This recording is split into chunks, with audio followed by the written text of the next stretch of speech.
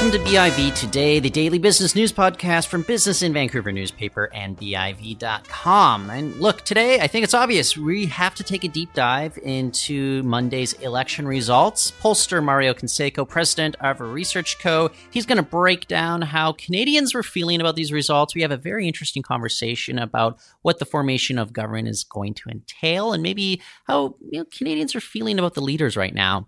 Then Business Council of BC CEO Greg Davignon, he joins the show to talk about the economic implications of this vote. But before we get there, I should also mention that coming up on November 6th at UBC Robson Square, we're going to do BIV Talks post-election. Kirk Lapointe is going to be moderating from Business in Vancouver, and panelists include the aforementioned Mario Canseco, as well as Brittany Kerr from Earnscliffe Strategy Group, and Scott Lamb of the Conservative Party of Canada. Then November 13th at Fairmont Waterfront, it is BIV's BC CEO Awards. More details at biv.com/events. Now let's kick it off with Mario Canseco.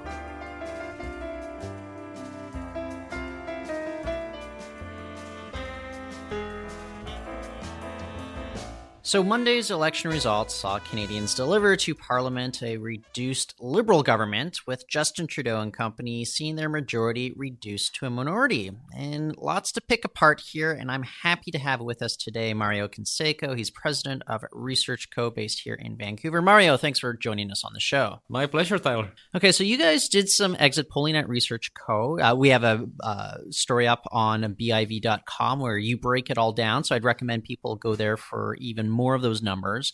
I want to know from you, just this exit polling, does a lot of it line up with maybe the changes we saw overall come out of last night? I think it does. One of the issues that I see here is a very deep regional divide.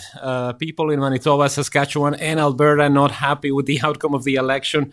Quebecers, Ontarians, British Columbians, to a lesser extent, definitely happy with the situation that we're facing ourselves now into. And the interesting issue for me as well is a little bit of a shift in the way we're looking at things. There's definitely an appetite for the federal parties to collaborate in the next, what could be 18 months of a minority government. Yeah, and so with regards to collaboration, what are Canadians leaning towards? What form of collaboration would they like to see? Well, we see that there's more than half of voters who believe that it would be okay for the NDP to support a specific party, in this case, the Liberals, to make sure that the federal government doesn't fall. There's not the same level of appetite for a specific collaboration with the Greens. Of course, they only have 3 seats, so it's going to be tough for them to be the only ones. And also, nobody's happy with the notion of the Bloc helping anybody. And this is something that is not going to happen anytime soon. But it's good to measure it in the sense that we could have had a situation where the Bloc could have held the balance of a power. So it's not going to happen. But if it had, Canadians would not have been happy with it. Yeah, jumping off that, we saw a very much resurgent Bloc in Quebec. We also noticed that as much of a blue wave throughout the prairies. We're in a very regionalized country. Does BC kind of represent a bit of the mishmash of what's going on across the rest of Canada, minus, say, the Bloc Québécois? It is in a way, because we see a situation where the federal Conservatives did a little bit better than the Liberals and the NDP, but all three were pretty much close together. It's not a scenario where you had a massive winner here. There were certain areas where the Liberals didn't do well, which was expected. They weren't going to hold on to the same level of support that they had in the last election.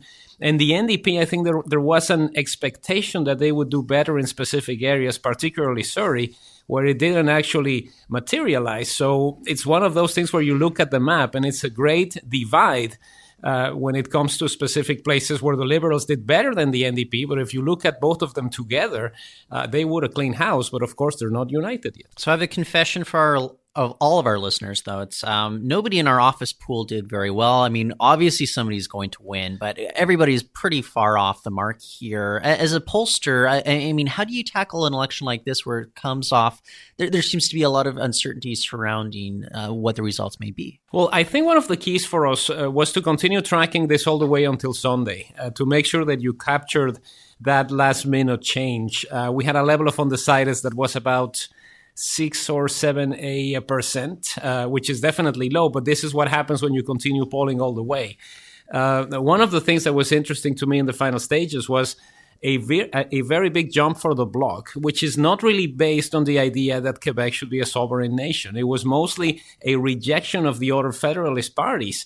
And a lot of Bloc voters who saw in the leader of the Bloc, Mr. Blanchet, somebody who they wanted to support in this election. So it's not a vote for sovereignty. It's more of a rejection of everything else that the federal parties were throwing at.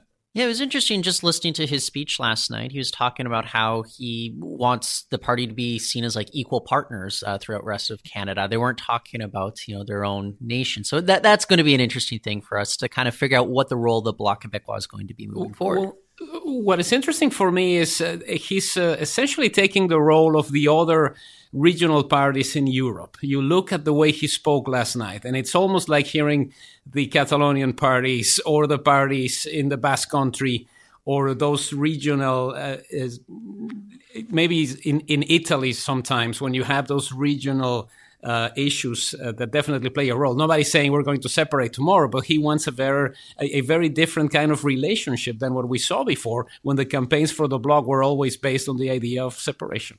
So I think maybe this election very much a trial for one Justin Trudeau. Canadians gave their feelings, gave them a reduced government here. What does it mean moving forward for Andrew Scheer? You did some exit polls there. What do Canadians maybe want? Well, even though there's more than half of Canadian voters who believe that he should step down, when you look at it from the standpoint of the Conservative voters, by a 2-1 margin, they want him to stay. And you look at it as a scenario where he did better than Harper as far as the seats. They had more votes than the Liberals when you tally in everything. So there are certain aspects of success that would certainly suggest that Andrew Scheer could do better. It really depends on what happens in the next 5 to 6 months. There's leadership review, but it's not something that is going to happen anytime soon. And there's no appetite right now for something like this to change. So I think they're just going to hold in and say, we're going to keep it as it is. We'll see what happens. In a minority scenario, you don't want to have a leadership challenge because that gives whoever is governing, you're going to have to do whatever they want. Yeah, I think it took like 2 years for the NDP to decide on a new leader, but they're doing that under a majority government. They had that time, and that makes me think of one Singh. I mean, he wasn't lighting many fires in the lead up to this, but I think in the last 2 weeks of the election, I think he gained a lot of traction. I don't know if the results necessarily reflect that, though, but if you look at the situation right now with the minority government, does Singh look to be kind of safe as leader moving forward? Well, it really depends on what happens if there's an actual coalition, a partnership, which is what we saw in the United Kingdom. That might work well for him.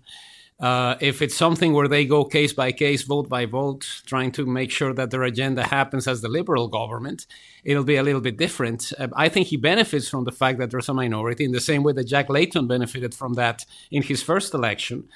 It's more of a challenge in this case to try to reconnect with some of those voters. We see a lot of Liberal voters who said, I don't want Andrew Scheer to be the next prime minister.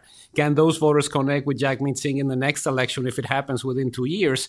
And how do you rebuild the operations of the NDP? If we were heading into an election almost immediately, they would have a very tough time figuring out what to do because their fundraising is not what it used to be. Flipping back to the conservatives for just a moment as well, though, if you look at the popular vote, though, of course, they outdid the Liberals. But the thing is, I'm not seeing the Conservatives make much movement, much of a dent right now. You said that's Andrew Scheer, 2-3 or 2-1 margin at this point, or he still has 2/3 of the support of his base, though.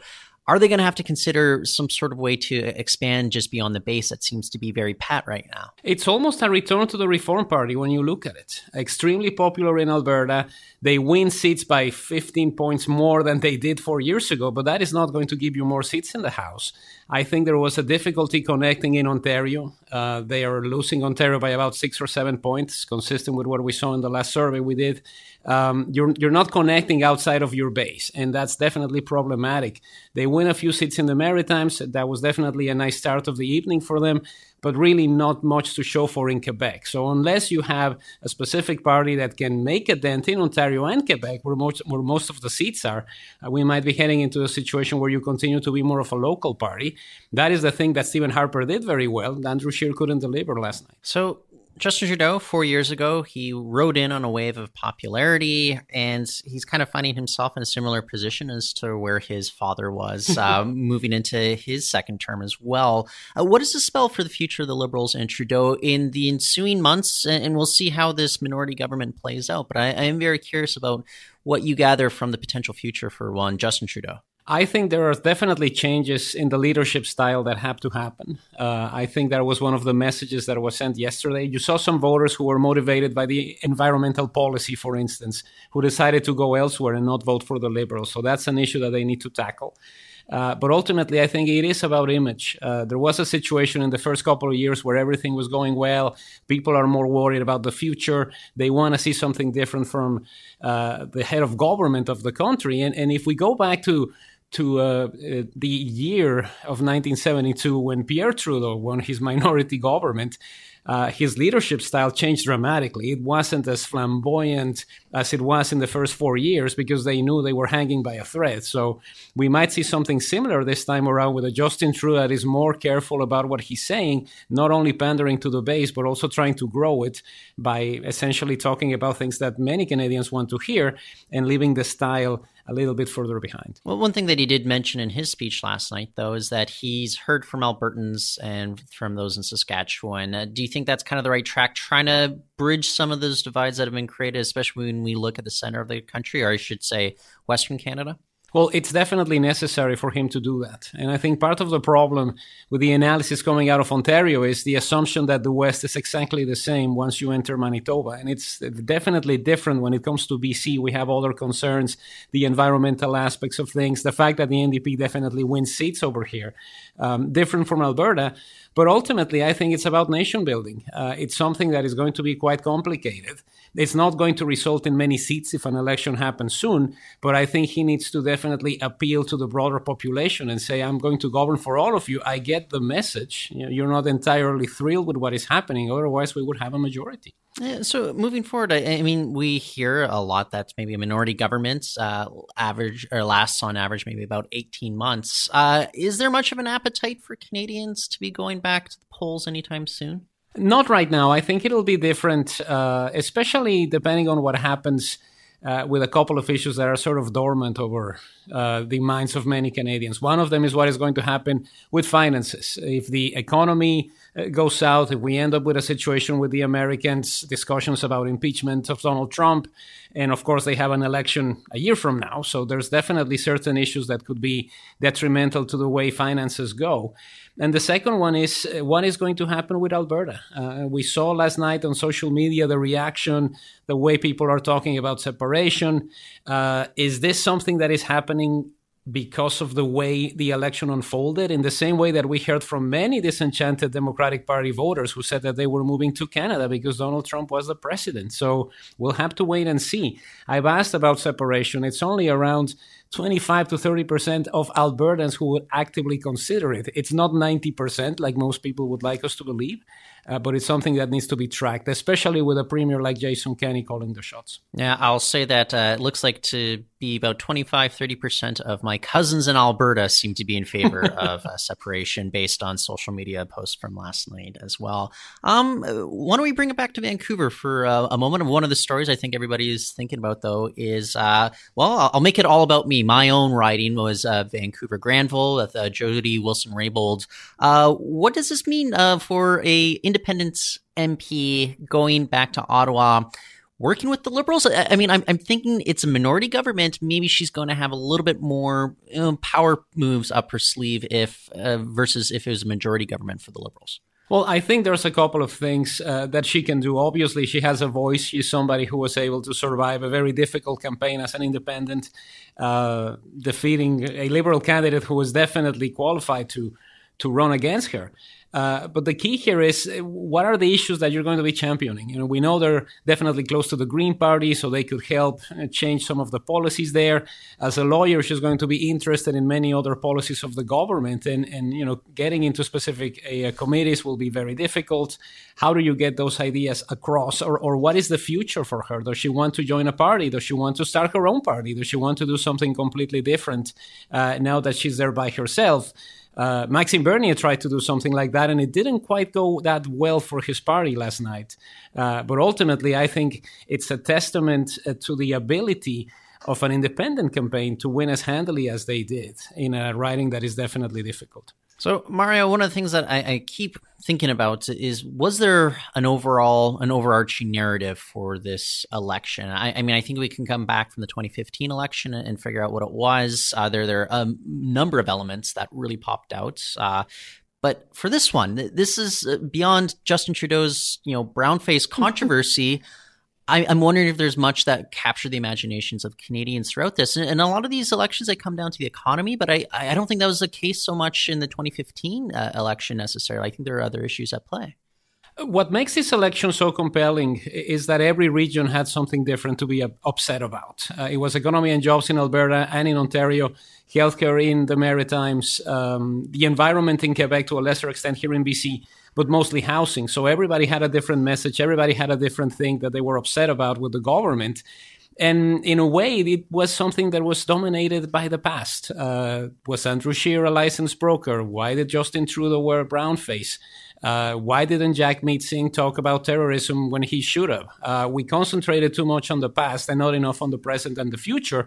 I certainly hope that the next campaign is different. Okay, well, it's going to be interesting now whatever unfolds in the ensuing weeks and months. And I don't know, maybe this government will last. We saw Stephen Harper move forward minority governments as well. So we'll keep picking your brain as we move forward with this, Mario. I'm not planning any holidays. Okay, great. That's Mario Canseco, president of Research Co. And stay with us, Greg Davignon from the Business Council of British Columbia. He joins us next to give us his thoughts on what the election results mean for the economy.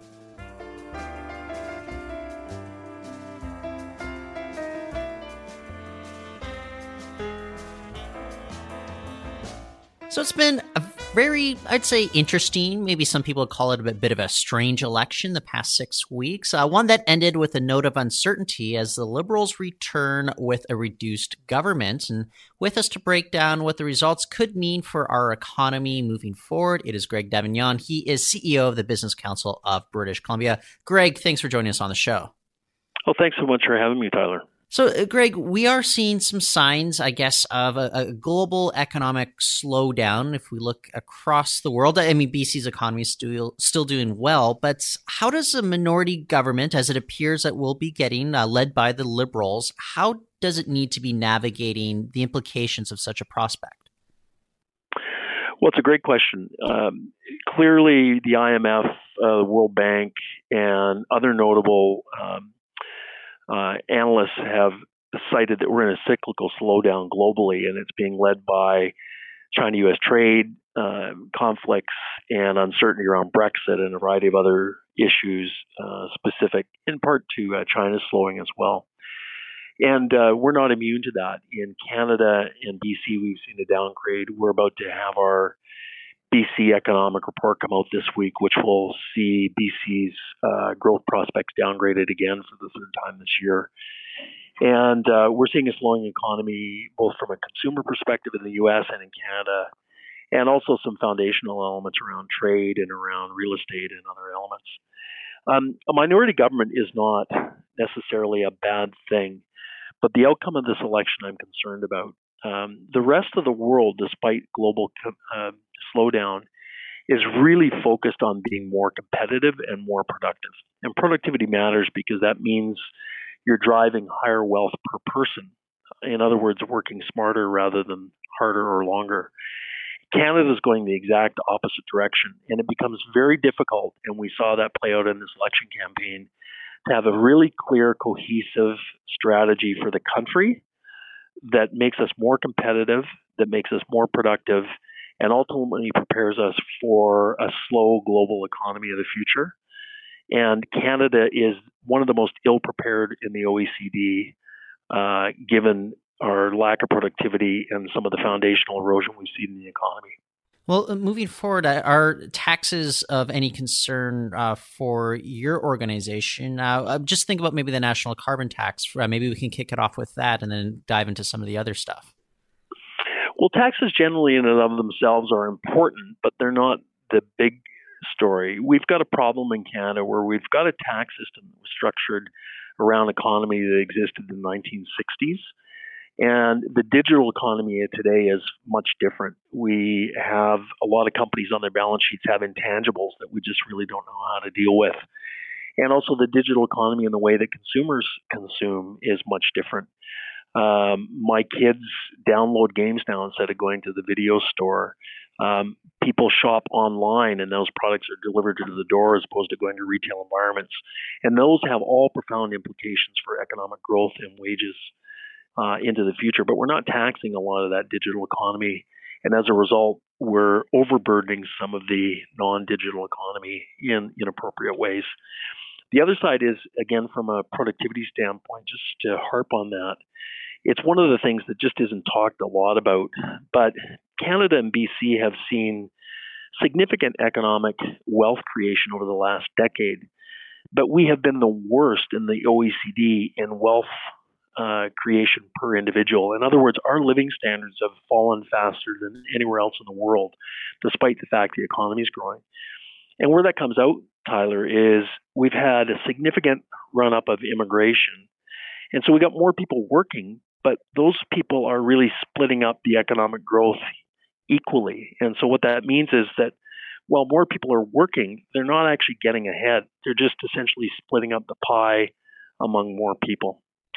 And the other side of that equation is that cost of living has gone up, and that's where you get some of that frustration and anxiety that played out in this election with bespoke tax and policy and program spending that forgot about the economic underpinnings that we're just talking about now.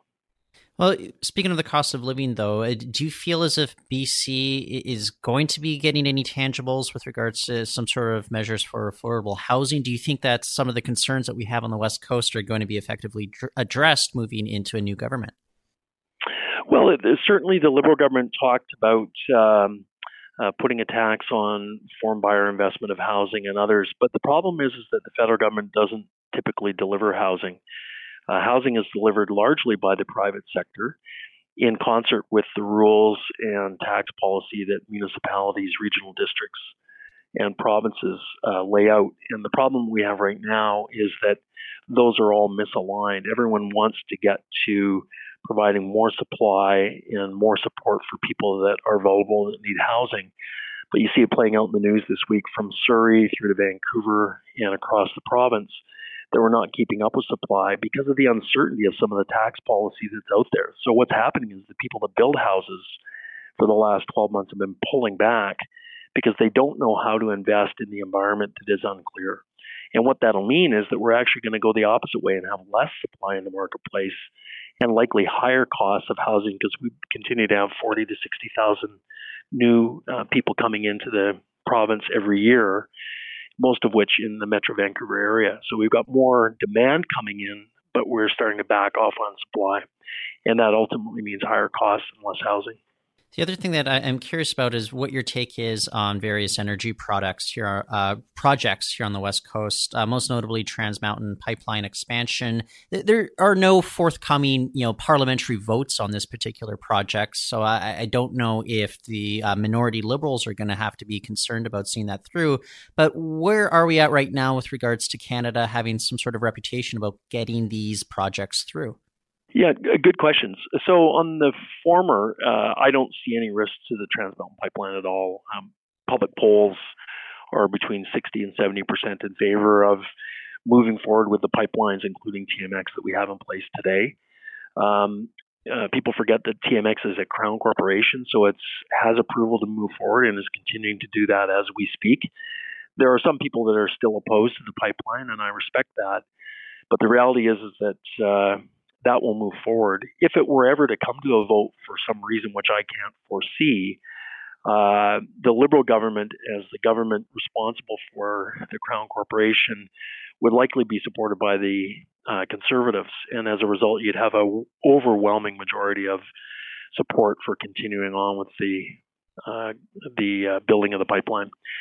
More generally, though, the thing that we're going through right now is a transition around climate. And the thing that was missed in this election campaign is that while Canada needs to do its part, we're about 1.6% of total emissions globally. and we can play a significant role in driving a clean tech economy. But what's missing is that in the BC case, our products that we export that pay the bills, about 75% of merchandise exports, come from commodities and come from energy. And those commodities and energy, like forest products, mineral products, aluminum, pulp and paper, oil and gas, are on average half the GHG intensity of competing products from around the world. So in other words, if you've got BC products inside, you're actually doing more to reduce climate change impacts than if you buy it from somewhere else. So for example, an electric vehicle takes 4 times more copper. If you had BC copper inside an electric vehicle, you'd have far fewer emissions than if you got the copper from somewhere else in the world. But we've got to be competitive to do that. Our carbon tax, to your point, is quite unique in the world. We're among the highest in the world, but we are the only jurisdiction in the world that doesn't provide protection for energy-intensive trade-exposed industries. So when I go to sell products in the global marketplace, there's a global price that's set. I can't change that. That's the price that people are prepared to pay. And if I've got a carbon tax embedded in, as we do in BC, I can't pass that through to the purchaser. So I have to eat it, which means I've got less money to invest in wages, less money to invest in technology, less money to invest in growing my business. And it puts us at a disadvantage. So what happens is capital goes where you don't have the disadvantage. And that's where we're seeing an outflow of capital and natural resources and energy to the United States, to Latin America, to the Middle East, and to Africa that have far lower environmental standards and much higher carbon intensity. And so we lose jobs and we lose carbon leakage, as it's called. And that's the detriment of Canadians and climate as a whole. Greg, just as we wrap up here, any final thoughts on the outcome of this election and what it spells? Well, we've really gone back to traditional voting patterns in the 2006 election. And in those days, you remember, Tyler, the mantra was the West wants in. And I'm concerned about the fragmentation of Canada, the Federation. We have been successful as a small open trading economy working together, and where we've been reliant on one another using the talents of the people we've got and the vast abundance of resources in innovation and entrepreneurship. And this election was very divisive. It pitted regions against one another, people against one another, classes against one another. And we're just far too small. And frankly, we're better than that as a country. And I'm disappointed. I saw it again last night, where when the leaders spoke, they were speaking over one another on their acceptance speeches or concession speeches. And we've got to find a narrative that is different from the rest of the world. It's easy to divide people, but it takes real leadership among all of us, business, government, academia, Indigenous leaders, to come together to figure out how we can be better working together as opposed to making someone the villain. And I just fear for the country that the mantra of the West wants in, you're seeing more and more of a debate around the West wants out. And that's not good for the West, and it's not good for Canada. And I think we need to really pay attention to that and figure out how we can be better together. Yes, Greg. Great insights. Always appreciate you joining us on the show. I want to thank you once again for joining us today. Well, thanks so much. I really appreciate it. That's Greg Davignon. He is CEO of the Business Council of British Columbia. And that is it for the show today. Thank you for listening. In the meantime, you can get your friends to subscribe to us on Apple Podcasts and Stitcher. For now, I'm Tyler Orton, and we'll be back tomorrow.